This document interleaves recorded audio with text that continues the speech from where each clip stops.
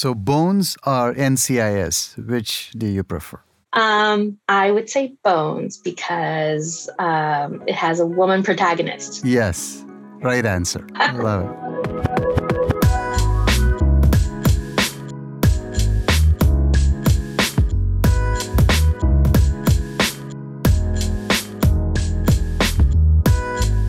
I love a good crime drama, especially all the cool technology they use. But I've always wondered how much of it is actually real. So I reached out to Sarah Chu, Senior Advisor for Forensic Science Policy at the Innocence Project, and I asked her about it. My guest today is Sarah Chu, Senior Advisor on Forensic Science Policy for the Innocence Project. Welcome, Sarah. Thank you, Prabhu. It's so great to be here. Absolutely. But for folks who don't know much about the Innocence Project, could you give us a quick summary on what you do? Yeah. So the Innocence Project is an organization that seeks to exonerate people who've been wrongfully convicted. We also have a policy branch of our work where we try to enact laws or change agency policies to prevent those wrongful convictions from happening in the first place. The work that I do is focused on forensic science policy. So among the cases that the Innocence Project has worked on, misapplied forensic science has contributed to about 52% of those wrongful convictions. Can you explain that a little bit more? Yeah. So when we categorize forensic science applications as having been misapplied, there are a number of different ways that can happen. In some cases, the method itself is making claims beyond what the science can support. So, for example, if you find a hair at a crime scene and it cannot individualize or be linked to a specific person, we've seen a number of cases where that evidence has been used when scientifically it's known that it cannot do that. What percentage of cases use forensic evidence? Preponderance of them, you'd say? What approximately, how many, out of 100 cases, how many would rely on forensic evidence? So among the cases that the Innocence Project has worked on, forensic evidence was misapplied in 52%. The criminal legal system is infamous for being terrible at tracking data. Sarah, so how does your work help solve the problem of misapplied forensic science? My job is to focus primarily on our federal forensic policy agenda.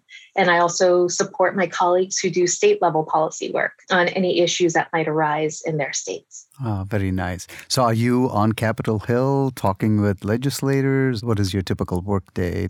So I try to learn everything I can possibly learn about what's happening in forensic science and police investigative technologies.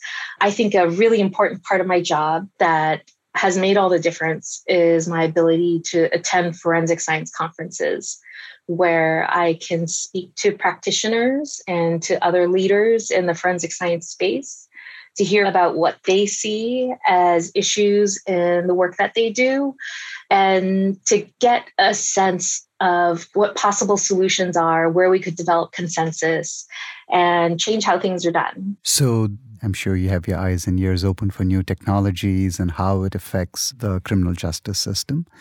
What do you think is an important technology that we should be thinking about? So for a very long time, most of our cases were focused on DNA. And so that leaves a lot of cases where innocent people wouldn't have been able to access our organization for help. And as we have moved through the years, we realized that there were other ways that we could help. And so what I think is consistent is that our policy work and our litigation work is science-driven. And so if we're taking on cases where there isn't DNA, what we need to do is identify what reliable science we can use to demonstrate that person's innocence. And when you do find that the worst has happened, that someone has been wrongfully convicted, I'd imagine there is a lot of pressure to free that person as soon as possible. But it takes a lot of time, right? Why? What's amazing is that the process to get there is so complicated and oftentimes so full of obstacles. We think that our criminal justice system would be receptive to new information, that there would be an openness in the system to say, okay, if you really want to take this on, then let's see what happens. But there isn't. And the criminal legal system is very focused on closure. So just opening up a case in the first place usually takes an extensive amount of litigation. And even before that, I have colleagues in the intake department whose entire focus is to identify all the available evidence in a case to figure out whether the existing evidence can point to innocence or guilt. And it's a complex process. Finding the evidence is difficult. And even when you do, there's often a lot of resistance to getting access to testing.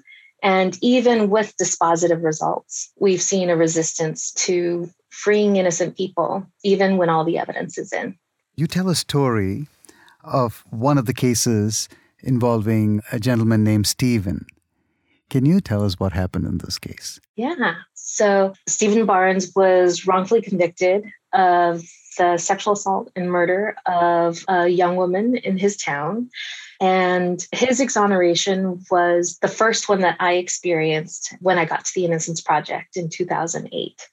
And Stephen's case also happened to have forensic evidence of many different kinds. And what I thought was extraordinary about the case is how evidence that is misapplied can really overshadow any evidence to the contrary. So based on a tip that someone thought that the victim got into a truck that looked like Stephen's, law enforcement launched an investigation of him.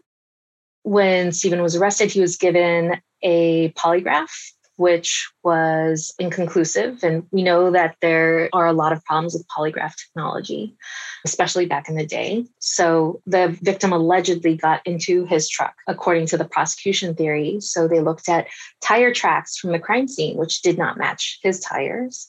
They looked at the fingerprints inside his car, and they didn't match the victim's. And so all of these pieces of evidence that draw you to think that maybe someone wasn't involved in a crime were overshadowed by other evidence that was misapplied. Honestly, I can't even imagine being in Stephen's position. Knowing you're innocent and going through that trial, what forensic evidence specifically was misapplied in his case?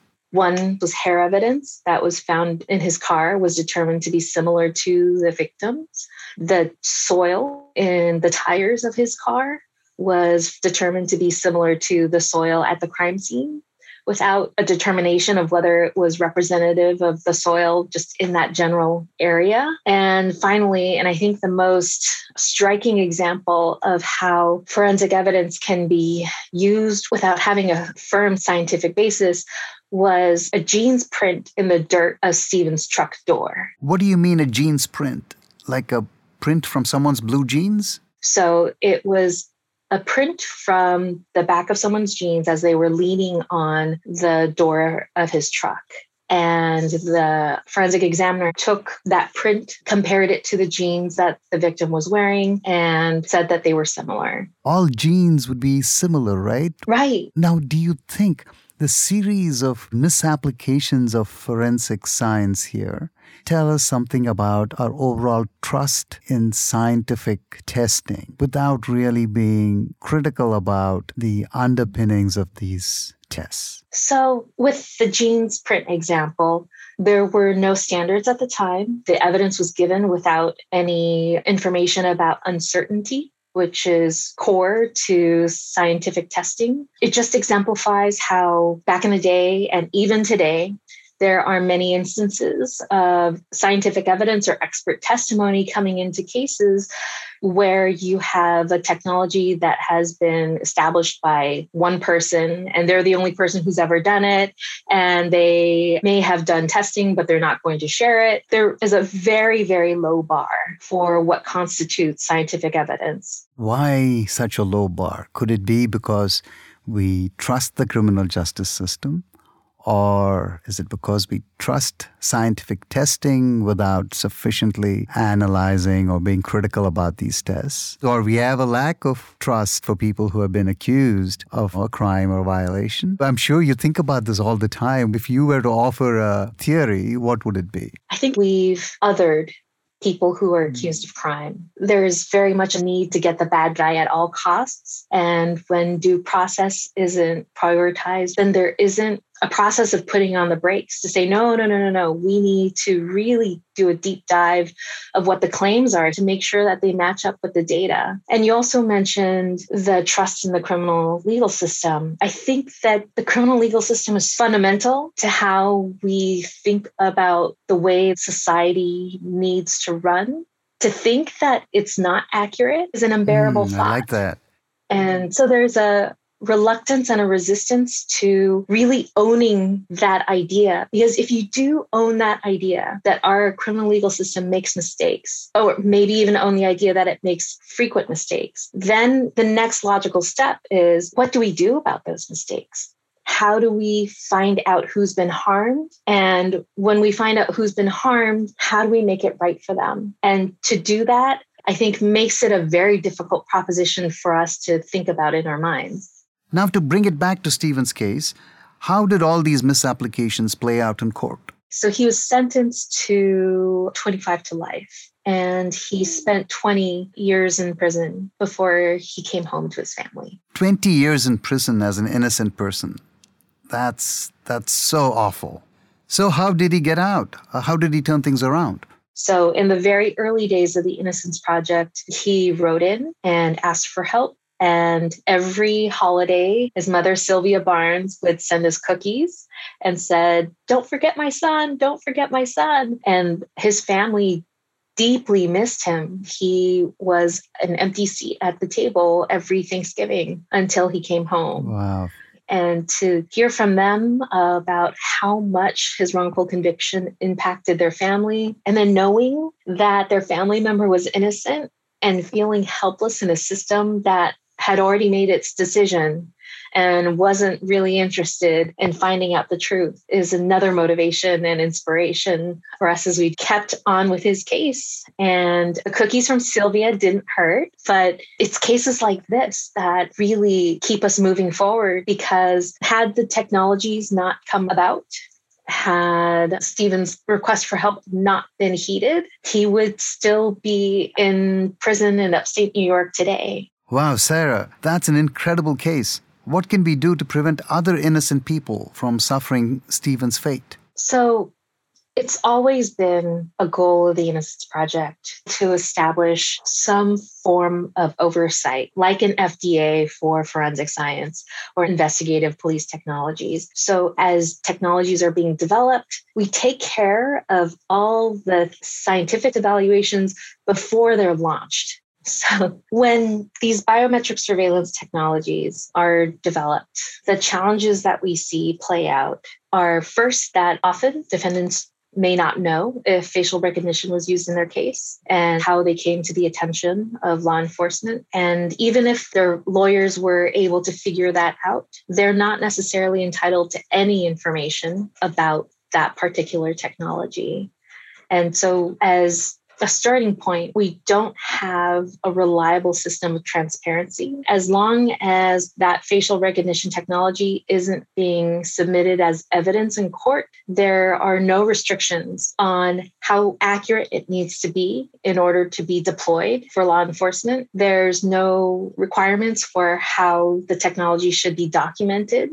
And so even if you were able to find out that the technology was used, or maybe who the vendor was, that the entire process that pointed to you may not have been documented in a way that you as an innocent person would be able to use to figure out how you came under suspicion or how you were identified. So you're saying someone accused of a crime where a technology like facial recognition was used doesn't necessarily know it was used in the first place, even though this technology is being used by law enforcement. And if they do know it was used, there's no guarantee they can get access to that technology to test its validity, for example. This reminds me of the Robert Williams case that happened here in Michigan. What do you know about that? When Robert Williams found out that he was identified through facial recognition, and when police showed him the picture of the person who was caught on camera committing a crime, he said, that doesn't look like me. And what really struck me about his case was that it didn't matter that Robert didn't look like the person who committed the crime, and that the criminal legal process just continued to churn him through, and that there wasn't a thought that, well, maybe we shouldn't arrest him. Maybe we should evaluate this case a little bit more. Maybe we should do an investigation, or if there's any other evidence that places that person at the scene of the crime. And all of the work that you would expect to be done in this process to have support for making something as important as an arrest wasn't done. And I think part of it is that there's insufficient understanding of the impact of an arrest on a person, on their reputation, on how other people may perceive that person in the future. And so the act of arresting and jailing someone with very little evidence is something that facial recognition allows. And the story about Robert Williams, the story about Michael Oliver, another Detroit man who was wrongfully arrested based on facial recognition, it really struck me that the city of Detroit and the grassroots organizing around the use of facial recognition technology was incredibly strong. And the people in the community were calling on their lawmakers and their law enforcement to stop using this technology. And yet the police commission approved the renewal of the contract with this facial recognition technology company, despite the police chief saying they knew that there was a 95% error rate with the technology. Wow, that's significant. That's terrible. And so it really has to make you think about what that means, that the commitment to using this technology, the commitment to getting someone at any cost, knowing that this technology has such a high error rate, I think really struck me in seeing how Mr. Williams' case played out. It really struck a chord with me too. Tell us what ended up happening.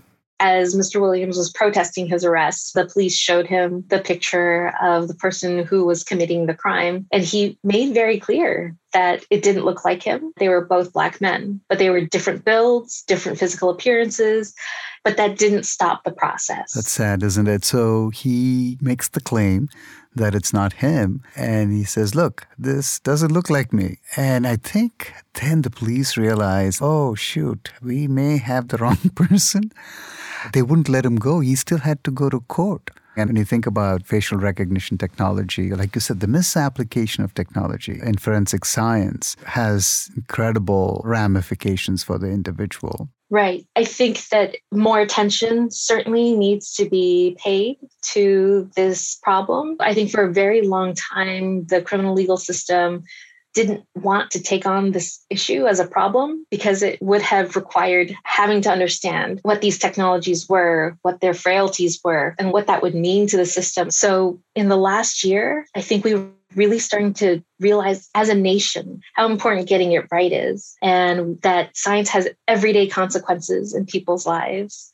I hope that moving forward, that there's the same openness applied to thinking about how we can address what may be failures in the forensic science system and improve the frameworks for how we use science and technology in the system. And that we, in studying and thinking about forensic science and police technologies, don't forget the role of humans. And what's great about the role of humans is that it's something that's changeable, that we can do without having to deal with all the complexities of having to figure out what's in that black box. And I think presents great opportunities for us to improve how technologies are used. So how do we start making these improvements? So to answer that, I think we have to go back to what our values are, because your values shape your behavior, they shape your goals and all the processes that flow down from it. And I think for too long, we've been thinking of the criminal legal system as in the frame of the crime control model, where we're picking up people rushing them through the system. We want closure at the end. We don't want to revisit it. There isn't a sense of the need for due process because you've got the bad guy and you get rid of them, incapacitate them, and you're done. And so having a discussion about what we want today from how our system works, I think will be really, really important for us to develop consensus about the changes we want to see and how we can make them happen. Very well said, Sarah. That makes perfect sense. I have to ask you something. Don't worry, it's an easy question. What inspired you to pursue this type of work? Wow. This was supposed to be the easy one. I can trace my motivation to two experiences. One is teaching in the public schools. When I first moved to New York, I taught 6th and 7th grade science at a public school in the Bronx. And I quickly realized how overly simplified I had seen the life of my students. And I was being told, you have to give out homework every day. You have to be on these kids to get them to turn in their homework. But then I had students who were going home and taking care of all their siblings while their parents were working night shifts. I had kids who had incredibly traumatic experiences with law enforcement and had no support for healing. And it just felt like the disparities in society were contributing so much more to their life outcomes than what I was doing in the classroom. And that until those fundamental things like public safety, like justice and equality, until those things were improved for them, that my worksheets meant nothing. The second experience that I had earlier in life was I went off to college seeing things in black and white, and you were guilty or innocent. You were right or you were wrong. And I had the experience of being stopped at the border in San Diego. I went to UC San Diego and I was driving friends back from the Mexico side to the US side. And we reached the crossing and Border Patrol asked all of my white teammates, where are you from? Where are you from? And then the Border Patrol asked me, where were you born? And I was born in Taiwan. I was a US citizen, but I said Taiwan because I thought I have to answer honestly. And then I got whisked away into a room. And for the next few hours, I was interrogated. Nothing I produced seemed to convince them. I even carried my social security card. That's what a nerd I was. And nothing could convince them. And that was the first time in my life that I realized that the world isn't black and white and that people could be just going about their lives and be caught up in a system and be wrongfully accused, and how powerless a person must feel when they're placed in a position where it's them against the full power of the government. So that was a tiny experience compared to what many people experience on a day-to-day, but it gave me a sense of thinking more deeply about our systems of justice, what they mean, who they work for, who they work against, and to listen more to people when they raise concerns. And of course, wanting to help and to make the world a better place. So this was terrific. Thank you so much. There's a lot of insight and I learned a lot, so much to think about. I think my big lesson here is just because something is scientific, it doesn't mean it's either valid or reliable. Mm-hmm. It could be neither. And sometimes we tend to misplace our trust in things just because they seem scientific. Thank you so much, Sarah. Thank you so much for having me on your show.